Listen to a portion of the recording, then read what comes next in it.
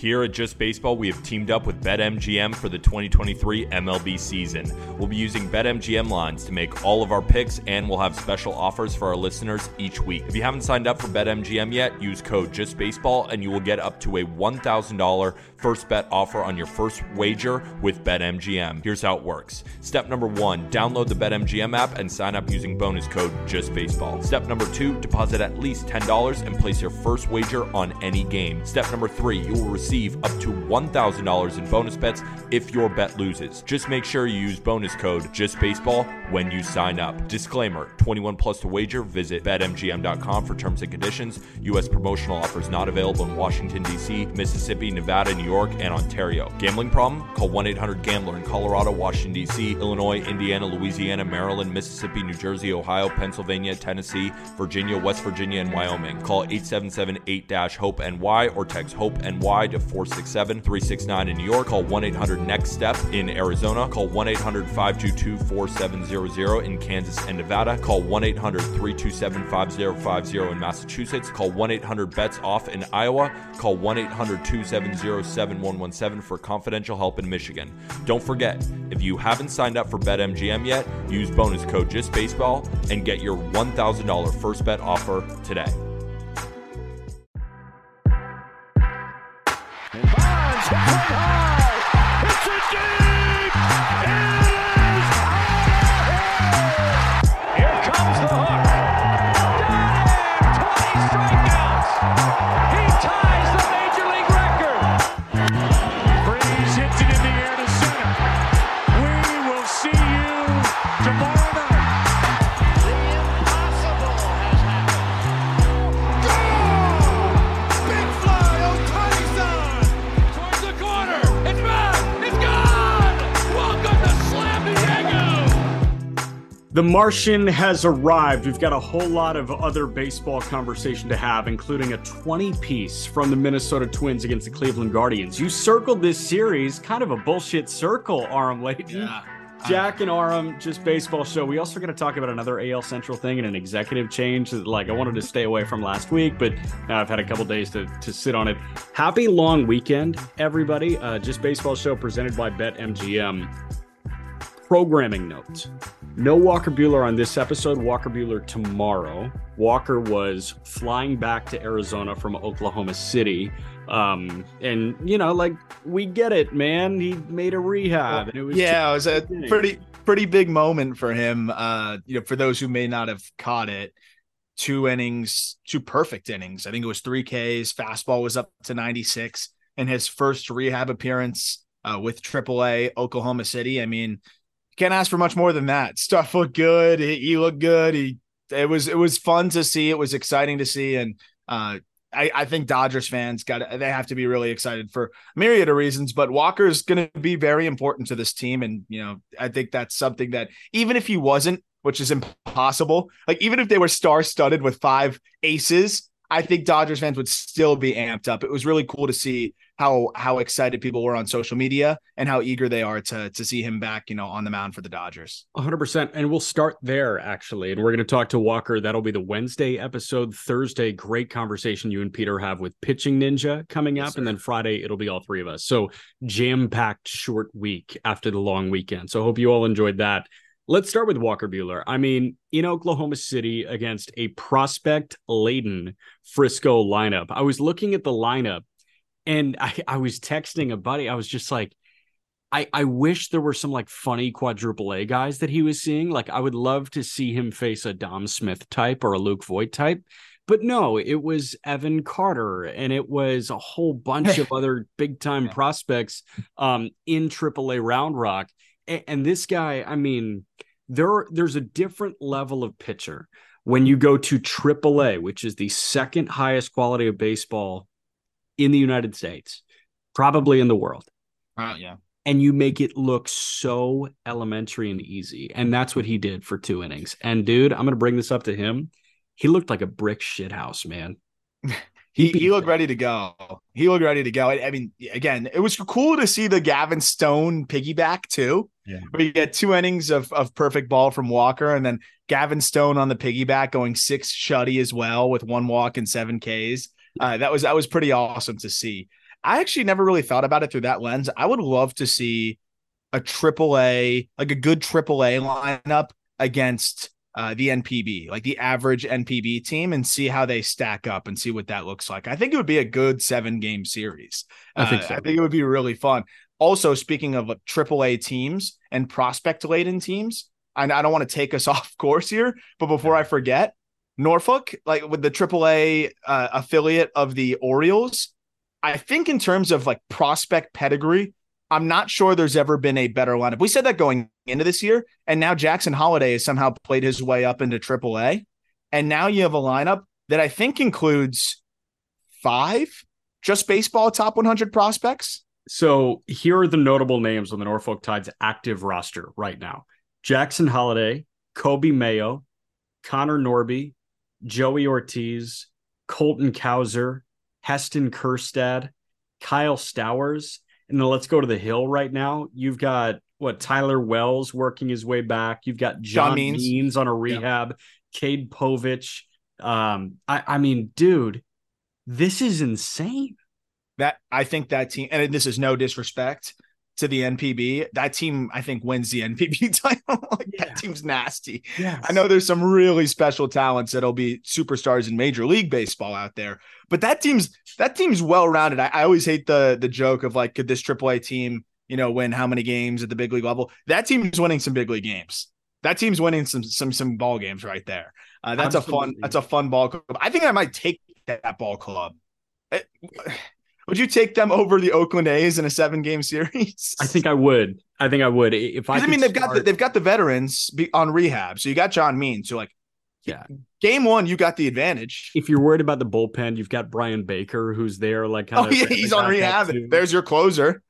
So I think I'm taking them to maybe a gentleman's sweep by Oakland. No, give me the A's in 6. Give me A's in 6.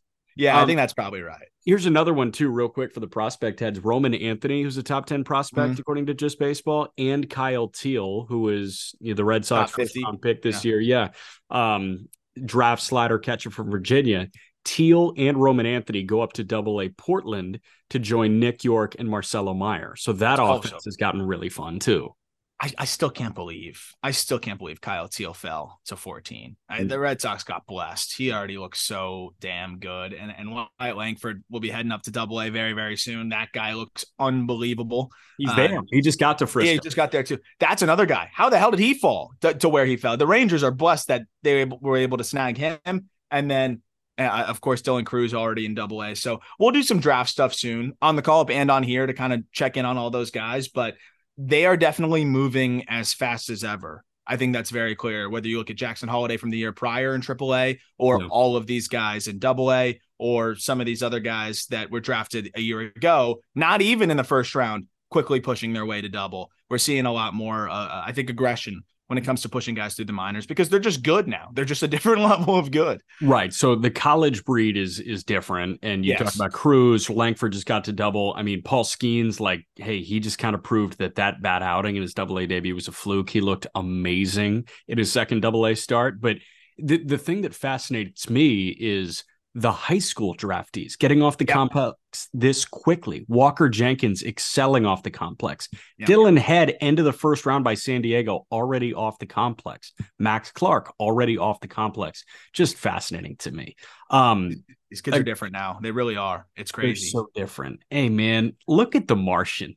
In the first weekend of baseball in his life at the big league level, this guy has 2 pumps, including on the very first swing he takes at the major league level against a future first ballot Hall of Famer. Yeah. Jason Dominguez, we had a long Dominguez conversation with Peter, and I said statistically he could look similar to Outman because it could be 20 to 25 homers and maybe 25 bags in his first full season. I'm taking 73 homers. Fuck yeah. Let's go to Barry Bonds. I mean, dude, I know it didn't go that far, but the second one, I mean, that was just a nasty swing. There's the quickness and just that thing went straight up into orbit. The first one was also the first home run was special because it's off of Justin Verlander. It's backside the other way, just effortless pop. I think the most impressive thing, though, to this point is we've got 13 Jason Dominguez plate appearances thus far and only a pair of strikeouts. And that's what we were talking about in terms of this kid is more polished than people give him credit for. Yes, we are seeing flashes of the power. It's not going to be Ellie De La Cruz 120-mile-per-hour home runs, but he'll get into one. He'll hit his 115s, 116s, which, by the way, Ronnie Mauricio as well, popping the hardest hit ball of the season by any Met player. We told you he's got some juice. But Dominguez, I don't think it's a coincidence. You look at this Yankees team, they're playing better ball with the young guys. It's a more inspired level of baseball. And all of a sudden, they're winning some more ball games. They're in it more, and they're just more competitive. I think they're probably kicking themselves for not doing this a little bit earlier, because I think on the Yankees side, they looked at this as waving the white flag, but in turn, they may end up with a better record than if they kept all the old guys together and tried to run it through the rest of the year. Yeah, no, I think so too, man. And like, I don't know, there's something about baseball in New York for the last month of the season that would kind of make me want to go. And obviously all eyes are on the Jets and Giants right now. They shouldn't be on Jalen Brunson's New York Knicks, because they just fell to Lithuania, who, I mean, shot the lights out. Did you watch that? The FIBA World Cup thing? USA losing to the US lost to Lithuania. I just saw that on the scores flashing at the bottom, and I don't know how that's humanly possible. I have no idea, dude. And I tried watching a little bit of it. Shea actually had a great outing for Canada, but that was, beside the fact. Baseball in New York, if you're looking for something to do on a weeknight, it might be worth it now. In both, no doubt. Games, especially Mets games, shockingly cheap. And when not shockingly, dude, they gave up. I understand that, but it's New York, and everything's expensive. You can get into it. If you're visiting or whatever, go to a ball game right now, because this is probably the best time you're going to be able to go in terms of affordability of the seats, and you're going to see good stuff. Like, instead of watching quadruple A guys, both teams have a lot of young talent that I think is worth watching, to your point, that you can look back on and say, hey, I saw Jason Dominguez in his rookie season. I saw the young core of the Mets in their rookie season as well, because I think several of those guys will be a big part of their future. So it's fun. I'm excited about the future for both of these teams in terms of the young players, but I'm also excited for some cheap September tickets, because I'll probably pull up to a few Mets games and probably sit better than I have when I've gone to games as a fan. Because, dude, why not? And Mauricio popped a 117. You got my mind thinking about 3-0 on the outer black from Emmett Sheehan, might I add, that was taking 121.2 to dead center from Acuna. We were blessed with two excellent series this past weekend. Dodgers Braves for sure.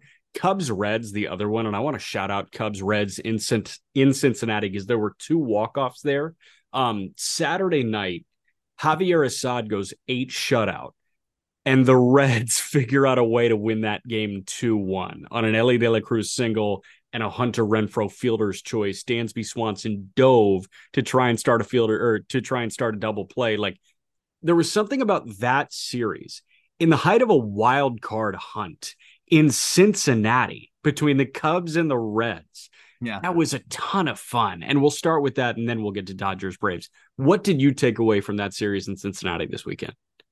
I think the biggest thing that I saw with especially the Cubs and the Reds, and Milwaukee as well, I think you can make the case with them as well. We've been joking about the Centrals and how trash they are. The AL Central's definitely trash, but the NL Central, you can see it's starting to come together, because and that was my big takeaway, is that this division's going to be good soon. And these teams, these rivalries, I think are really going to grow, because you're going to have a nucleus on several teams here that are going to play each other a lot. And I know that division games aren't the same as they used to be. You don't play your division a trillion times and way more than everybody else, but there's always going to be that regional contention. These teams are all very close to each other, especially in the NL Central. And also there's already those embedded rivalries, and they still have to compete for the same division title. But specifically in that series, man, all I could think of is I'm looking at several guys on both teams that are going to be a big part of their future. And I'm like, this is going to be a fun rivalry moving forward. And it's already fun right now. And both of these teams are far from,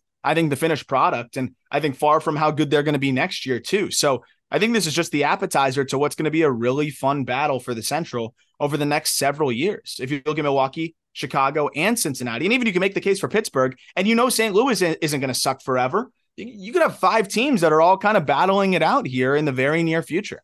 This division is very exciting moving forward. And I think that is incredibly indicative of kind of where we're getting with baseball, where the overall baseline of prospect is way higher.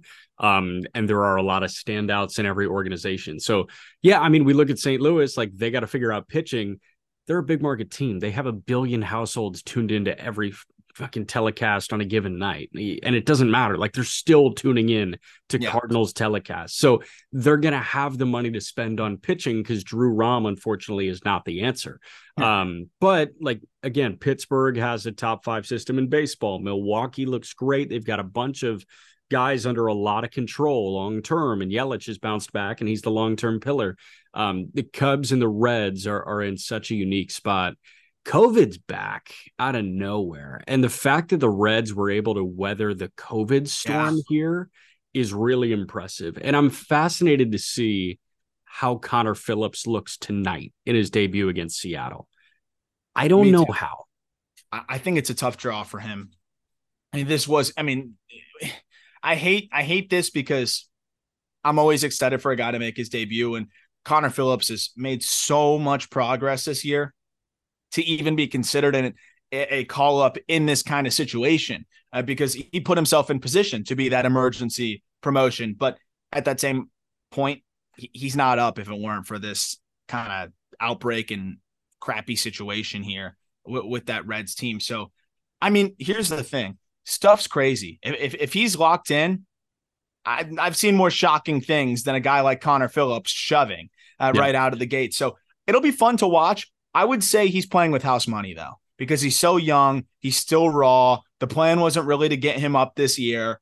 If he shoves, that's awesome. If he struggles, this was just the arm that gave them the best shot out of any of the arms that they had available. And I agree with them going to him. I do think that he gives them the best shot. If you go with somebody else, it's pretty much an automatic 5 spot. You go to Levi Stout or somebody, like it's going to be an automatic 5 spot.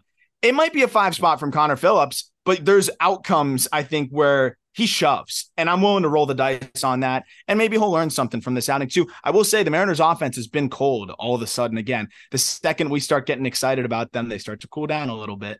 Yeah, well, and there are outings, we see it from Connor Phillips in the minor leagues, and I think he's holding on to the minor league strikeout crown right now. Mm-hmm. I'm not 100% certain on that, but I know he was a couple of weeks ago. But Phillips, there are outings that he's had this year where he gets through 5 innings of 1-run ball, but he walks 5. So it may be a tightrope act, but he can absolutely give you 5 innings of 1 or 2-run ball.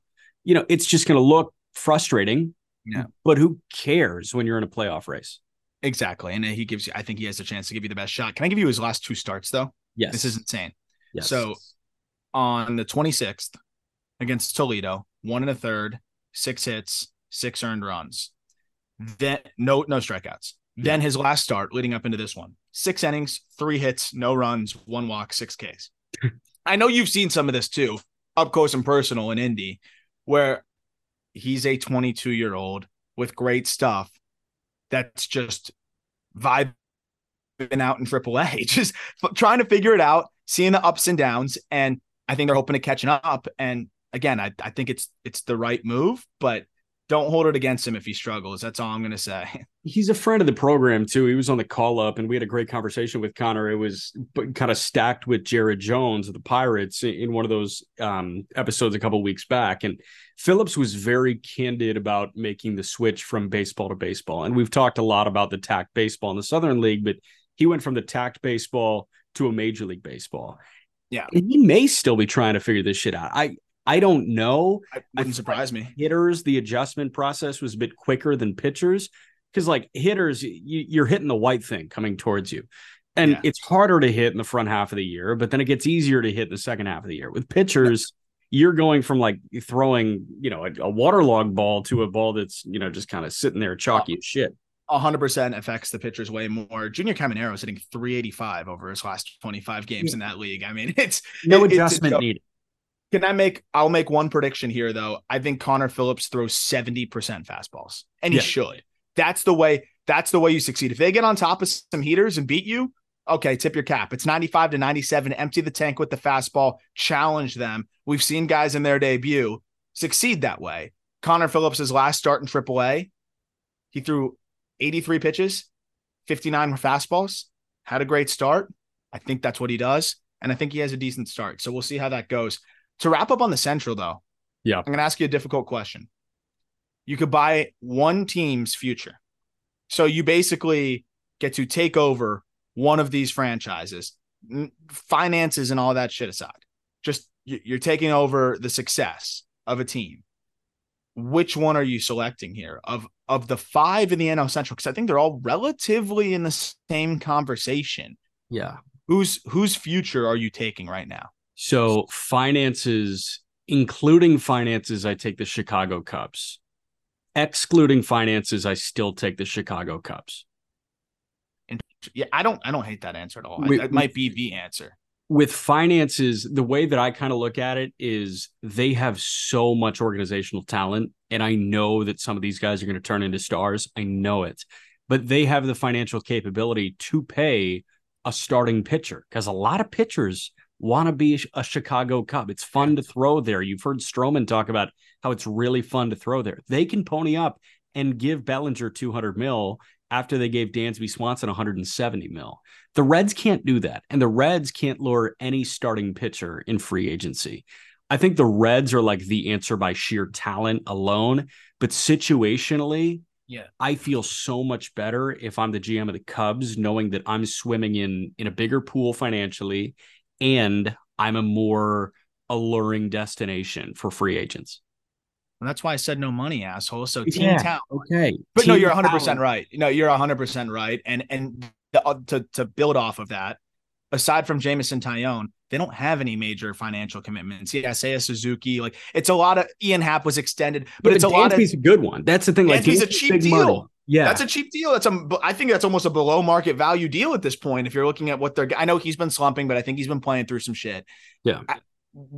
Yeah. To your point, of course, if I could buy stock in one of these franchises, given the financial means that the Cubs have, it's the Cubs. But how about just from a pure roster and farm system standpoint? So Reds, but it's close. I think the Cubs are second, and that is why I guess my bias comes in there, not entirely factoring out finances to say, yeah, probably still the Cubs.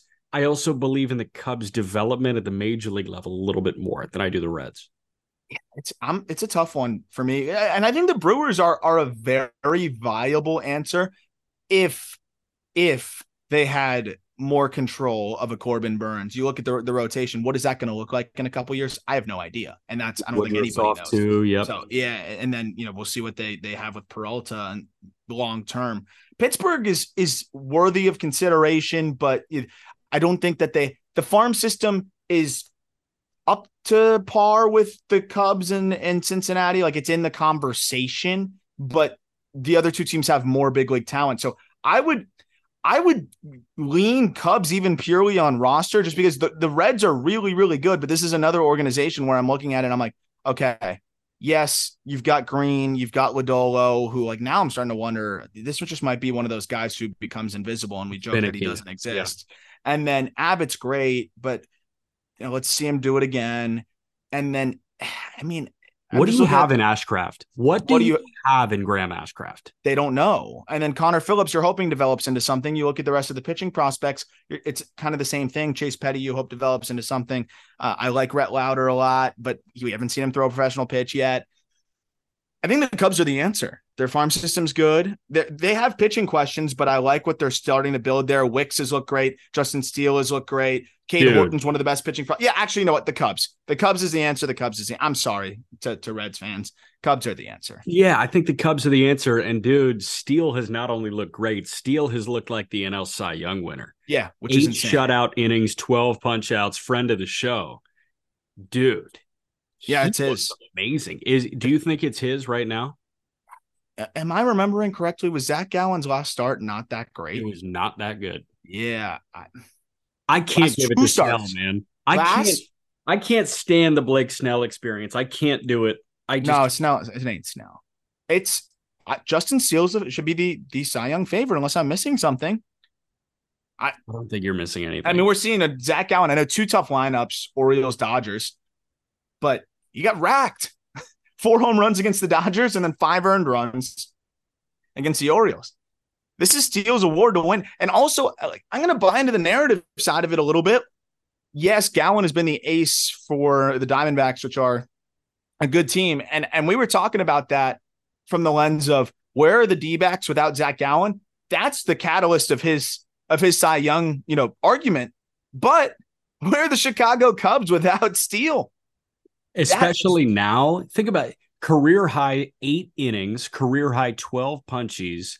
This is a week after it's kind of revealed that Marcus Stroman might be done for the year. 2 weeks after, like, it's his show now. There's no Stroman to lean back on. Yeah, no, I'm all the way in. I wonder what the betting odds with our friends at MGM look like there. By the way, use promo code JustBaseball on BetMGM to make sure you get that full deposit match, or if you lose your bet, you get that money back in your account. But yeah, I would lay if it's not a heavy favorite. To me, Justin Steele is a no-brainer.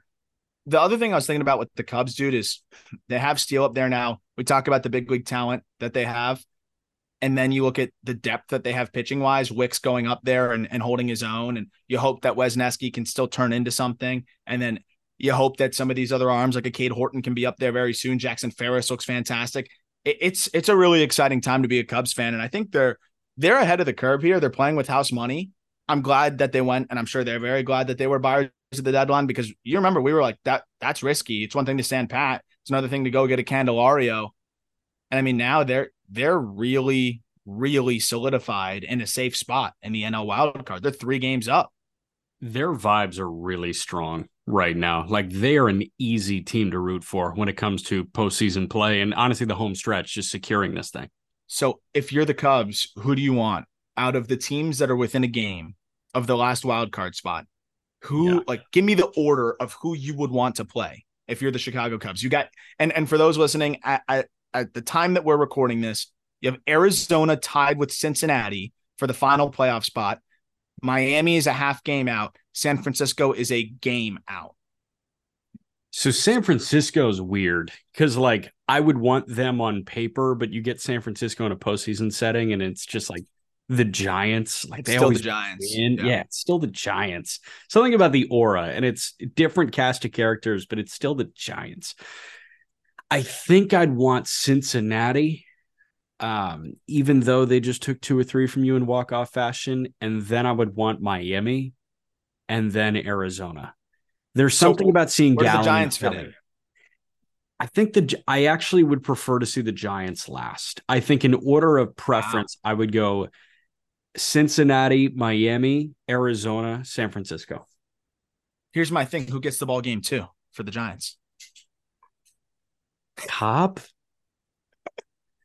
Yeah. Yeah, but like, who gets game 3? Kyle Harrison? Gallen won. Yeah, shit, Kyle Harrison. So Gallen game 1, Merrill Kelly game 2. Has Kelly been good over the last couple starts? Been banged up. He's just coming back. But he doesn't look sharp. Yeah. And then the Marlins, pitching wise, I mean, it's going to be a buzzsaw. You're going to get Sandy, who I still, on a big game, I'm still taking Sandy. They'll win 3 games, 1-0. Yeah, Yuri Perez, I don't want anything to do with that guy. And then you've got a Jesus Luzardo. But that said, the Marlins offense could stall out so quick. So quick. So your order was you'd prefer Cincinnati won. Yeah. Yeah, I'm torn on that. It's a home game. It's worth noting, by the way, all 3 games are at home for you. Yeah. So that does really benefit, I think, when you're hosting the Reds as well, a team that, I mean, the Reds would scare me if I'm playing in their ballpark, and I know they don't have the splits you'd expect, but that fan base, that young team, like, they could just blitz you at home for 10 runs, and you're like, what, before you blink, and you're like, what happened? Yeah. That's not going to happen with 3 games on the road. I agree. I think the Reds are one of the teams I'd prefer to face. I'd go red in terms of who I prefer to face to who I want to face the least. I'd go Reds, Giants, Marlins, D-backs. I'm still scared of the D-backs. In terms of star power, that team can really hit. Gallen and Kelly are still a good 1-2 punch. You only have to take 2. I also, the thing is, I don't trust the Marlins whatsoever, but that again, it's a 3-game series. You get 2 dominant starts and it could be a wrap. my thing with all four of these teams is like, who has been there before? No one really. Yeah. And you can say the Giants are always there, but that roster, like how many guys have truly been there? Yeah, like Crawford's on your bench kind of hanging out. Jock Peterson in there. Jock has been there. Like Webb has thrown in some big games, but that's it, man. Like all these teams, Cincinnati, like this is shell shock city. I mean, they'll have no idea what's coming when they hear the what. It's like, oh, I didn't know we could play on TBS. That's a thing. We can do that. What do you think the Marlins are going to say? Yeah, it's like, oh shit, national TV, time to shit myself. Yeah. I don't think they've gotten a national TV game like all year. That's an interesting one. I'd love to hear on the YouTube comments what your priority is, or on Twitter if you're listening. Just post, like, tweet at us what your priority is. If you're the Chicago Cubs, what order of teams within a game you'd like to face, because I think it's very up for interpretation, and they're all equally mediocre.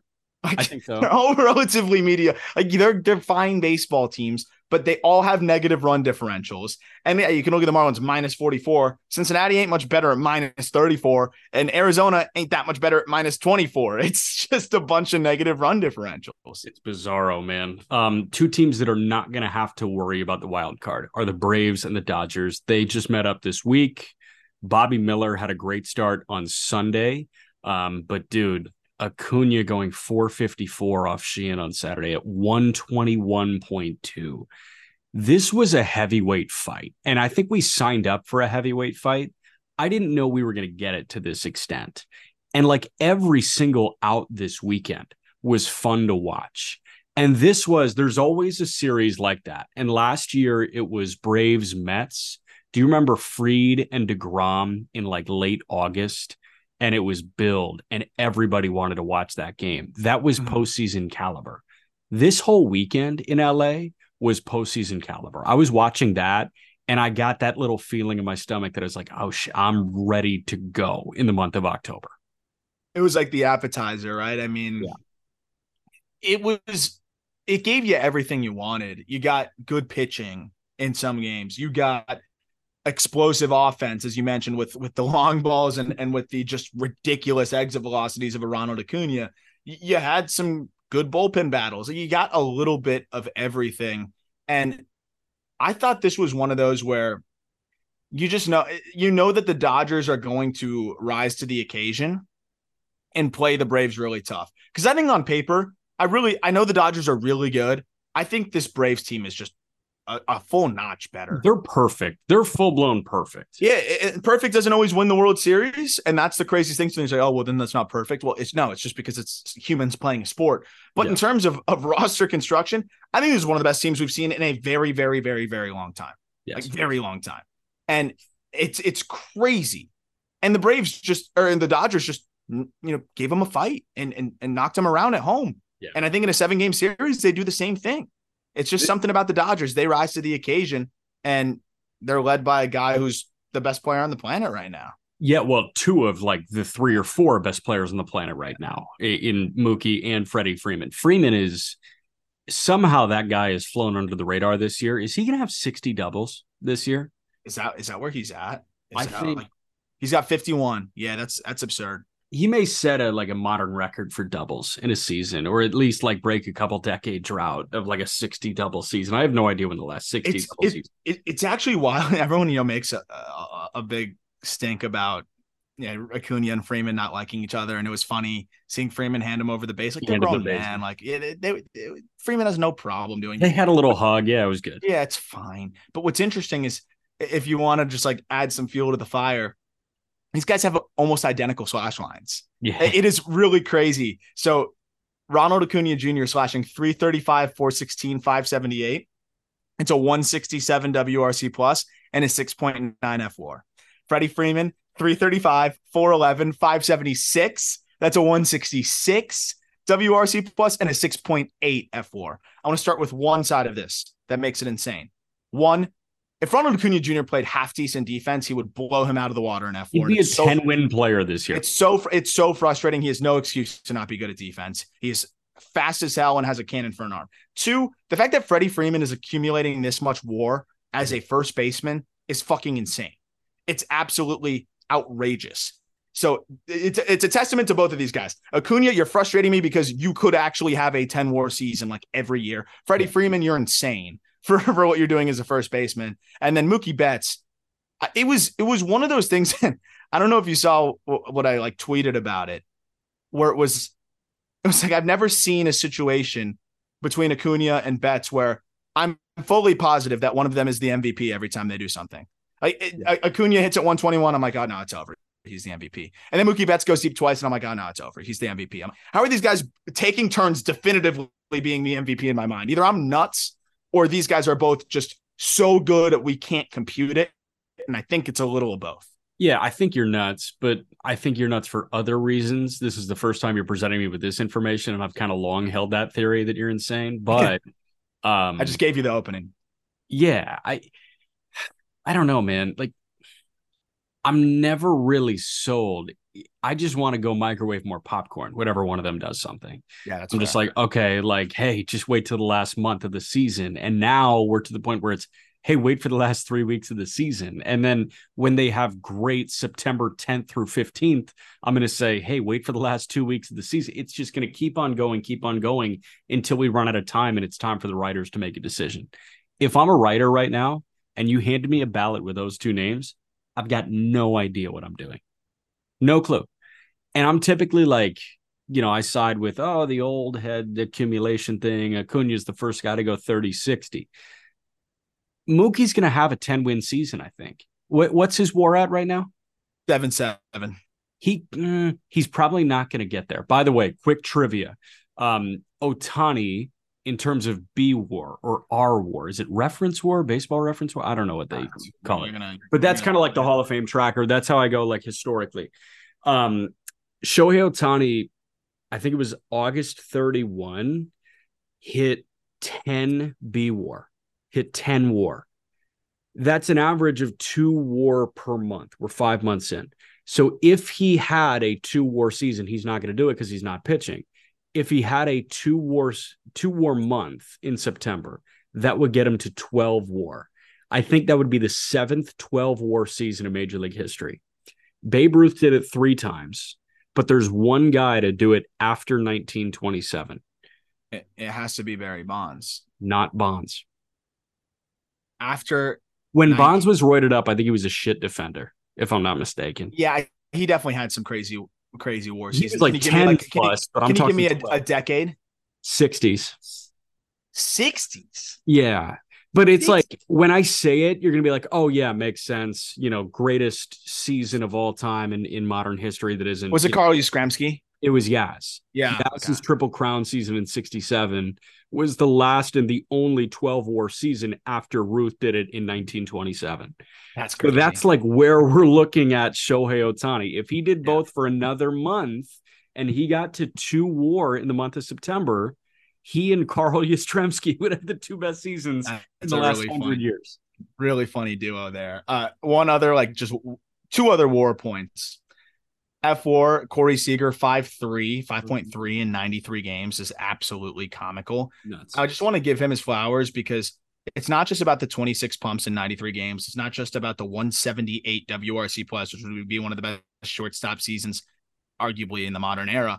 It's also, he's defending pretty well, which is cool to see. Like, he's always been a fine defender, but to be defending at a slightly above average clip maybe and hit the way he's hitting. I mean, this guy's one of the best players in Major League Baseball. And if you want to talk about WAR paces, Davis Schneider through his first 14 games accumulated 1.5 F4. So let's see what he's at right now. 17 games, 1.7 F4. So, I mean, there's levels to this shit. And like Davis Schneider is just on his own. What is that? What is that a pace for? 17 games, 1.7 F4. Like 16.2. Be a 16 WAR season. I mean, if they called him up sooner, he would have done it. It's a shame. Look out, Carl Yastrzemski. But that's the funny thing is David Schneider, his season could be done. He could not play another game. And a 1.7 F4 would put him, I think, in the top. I wonder how many position players have qualified position players of a 1.7 F4. It can't be that many. But not anyway, many.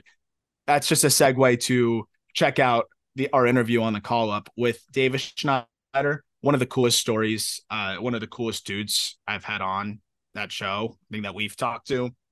And that's got to be one of my favorite conversations I've had, really.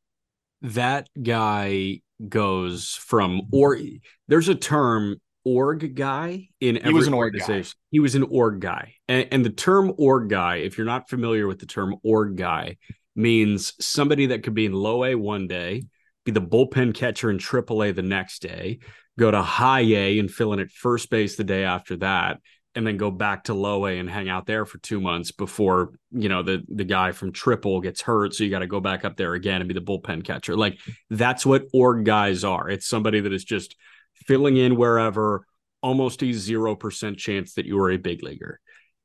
And whenever Davis Schneider got an opportunity, he hit. And then he got an opportunity to play almost every day in Buffalo. And he hit. And it was like a 950 OPS? Yeah, and 21 home runs. And I mean, the most impressive thing and the most awesome thing about it, and definitely check out the interview, what he talks about, like playing once a week and then going on the development in less than 21 and wanting to walk away. And could you imagine? And the things that kind of happened that convinced him to not walk away was pretty amazing. And then the other side of it that was remarkable was 28th round pick out of high school.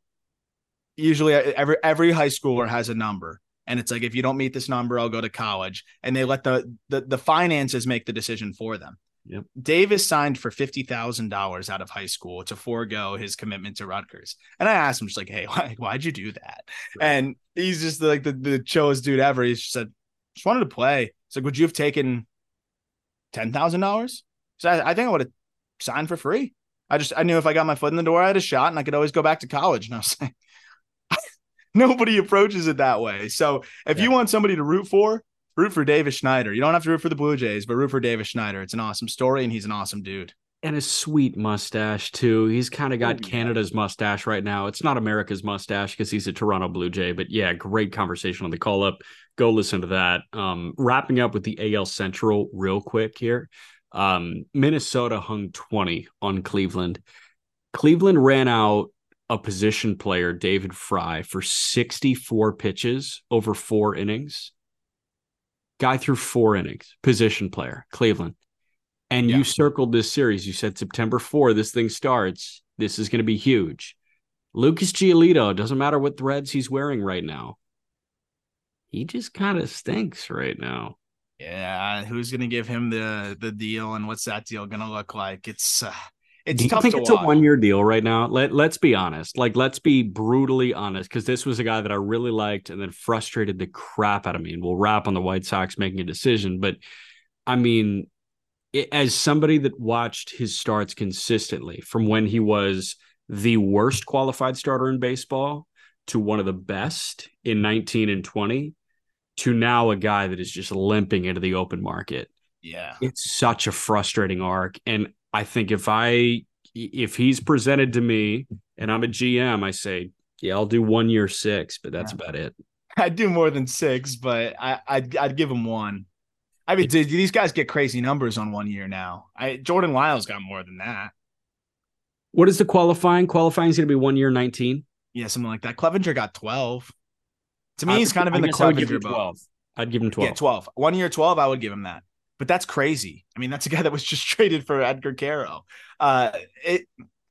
It's tough to watch, and it's really frustrating because we were so excited about. I'm still excited about the Guardians. Like, I think they can bounce back. The reason why they put a position player in is so that they have the whole bullpen for the rest of the series, because it's still a very pivotal series for them. That was just game 1, right? It is 1 game. Yeah. Yeah, it's just game 1. If they can't take the next 2, they're in big trouble. Yeah. They're in big trouble. But when you add a guy through waivers and in his first start, he kills you. I mean, he's playing a part now in killing 2 teams that were trying to recapture some hope in the playoff race. And, obviously he doesn't want to do that, but it's tough to see. It's really hard to see, but tonight, man, circle this game on your calendars, both tonight and tomorrow night, because tonight at 6:10, Sonny Gray and Tanner Bybee. Tomorrow at 1:10, Joe Ryan and Gavin Williams. This is going to be fun. Absolutely. And I think the Guardians felt like those games could be won in the bullpen. I think you're going to get quality starts across. You might get 4 quality starts between those 2 games. Yeah. Rest the bullpen up, let Fry protect it. It's just crazy that he had to keep going out there. I'd be so miserable. Nice. It's fun for 1 inning. It's tolerable for 2. If you got to go 3, 4, oh gosh, that just sucks. I'm at 50 pitches and I'm going out for the 4th. Yeah, like I wonder how sore he is. He's throwing him at like 60 miles an hour, but you are still like leaning down a mound and throwing it in reps. There. Yeah, like it's can't feel great. It's not like something he's entirely used to, but is that enough for you to just say, nah, Guardians are dead now? Or next 2 games? If they lose one of the next 2, are they dead? I think so. Do they have to win both to be alive? I think so. But my thing is like, I know it's just 1 loss, but getting 20-pieced in game 1 of a massive series. If this was game 2, I may feel different about it, but it was game 1, man. Like you're up. It's, hey, we're taking on the division leader who has looked vulnerable and we're riding this great stretch. And we just got really aggressive at the waiver deadline. You have all this good juju going on. You go in, you're smiling, and then you get punched in the mouth to the point where all your teeth fall out. Yes. I feel terrible if I'm Cleveland right now. Yeah. I'm interested to see how they turn the page. I'm rooting for them, though. I hope tough draw with the next 2 games, getting a revitalized Joe Ryan and Sonny Gray, who's been throwing the shit out of the ball, but should be a fun challenge. I'm still circling those games, dude. I'm still watching those next 2. I am. I don't blame you, man. I'm watching Lance Lynn and To Be Determined on Wednesday afternoon in Miami. That's going to be great. Let's wrap with Chris Getz and the White Sox thing. Stayed away from it last week because I was just frustrated by the hire, and I don't know. It felt like a pile-on process. But now that we've kind of had a long weekend to palate, Chris Getz is named the new GM of the Chicago White Sox. We talked about this guy. He was the mastermind behind Project Birmingham, which was, hey, whatever level you're at, let's surround lions with lions. You put all the best prospects in Double-A at Birmingham for the last month and a half of last season. And that was maybe the worst idea in minor league baseball history. Yeah, Colson Montgomery had a sub 500 OPS. Wes Koth had a sub 500 OPS. Brian Ramos really struggled. There were a bunch of pitchers that really stunk. It was like so demoralizing, and you took guys that weren't ready to see Double-A pitching or hitting, and you just put them out to dry because, hey, they were in a better clubhouse and a more talented clubhouse. Yeah, I was like, now that guy's running a team. Yeah, I was like, do you think anyone gives a shit that the guy on deck behind me is really good, so this will make this 98-mile-per-hour fastball easier to hit? Like, no, I get what they're trying to do, but that's what the Arizona Fall League's for. Yeah, and they're surrounded by studs on a bunch of different teams, and you collaborate on thoughts and ideas, and that's why the Fall League is so damn cool. And by the way, I've already gathered a few names through word of mouth of some folks who will be in the Arizona Fall League. It's going to be fun again. There's going to be a lot of fun names out there. So should be pretty cool. And that should be coming out relatively soon. But yeah, that was just an absurd idea. I won't let one idea define a man, but that is not a great start. Obviously, he's done some other good things. I will say that this White Sox system has started to get stronger, and some guys have made some nice progress. So I am intrigued to see what he does in this role. But I don't know, what would you have liked to see them do? Like, it would have been expensive, and I don't know. We talk about some of the guys that they could have went and got a James Click, or they could have went and got a Stearns or any of those guys. Do you think they want that job? Yeah, I think so, because it's the lead job at a team. Click is the number 2 in Toronto right now to Ross Atkins.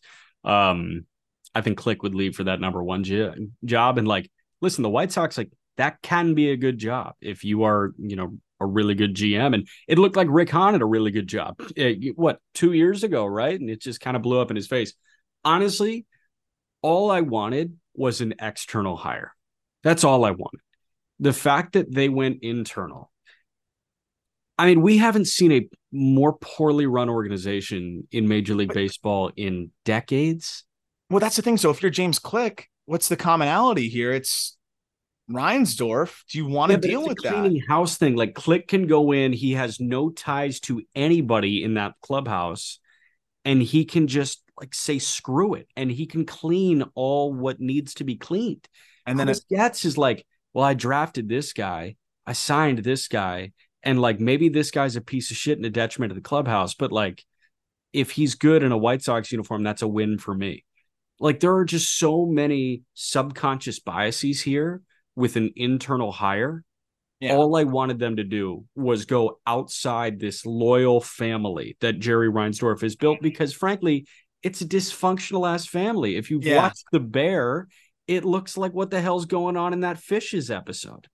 Yeah, it's funny because I find it so bizarre that they'd want to keep it in-house when it's been so dysfunctional. Wouldn't you want a taste breaker? Wouldn't you want something that's just different, that a different perspective from an organization that is won? And Click is won a lot, or even Stearns. Like that's another. There's probably other options out there of just folks who have won ball games and better run organizations and go from there. I'm with you. I think they should have went outside.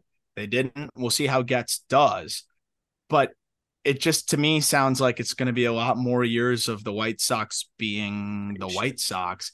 And you just got to hope that they identify talent and develop it. And I guess that's what they're going to lean into here with Getz, is they're hoping that they have somebody that can cultivate the farm system and build it that way, because you know that Reinsdorf isn't going to spend. I still can't believe that Andrew Benintendi is the highest paid player in franchise history, free agent in franchise history. Yeah. Dude, it's going to happen at some point. Like they're going to make a change for the better at some point, but this was a shit experience, and getting really Chicago on you to wrap. They finally threw in the towel when they hired Arturas Counterchovis to run the Bulls, who was excellent in Denver.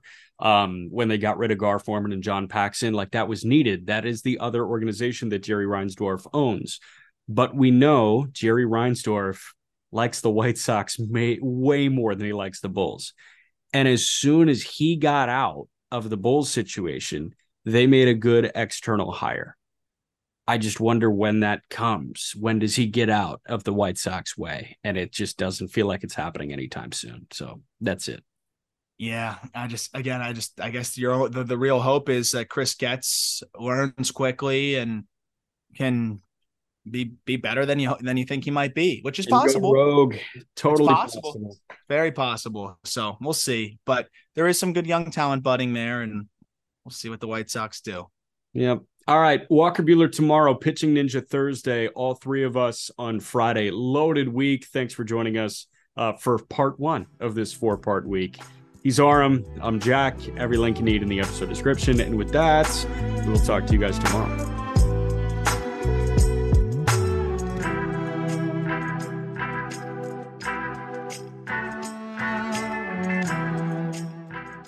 At Parker, our purpose is simple.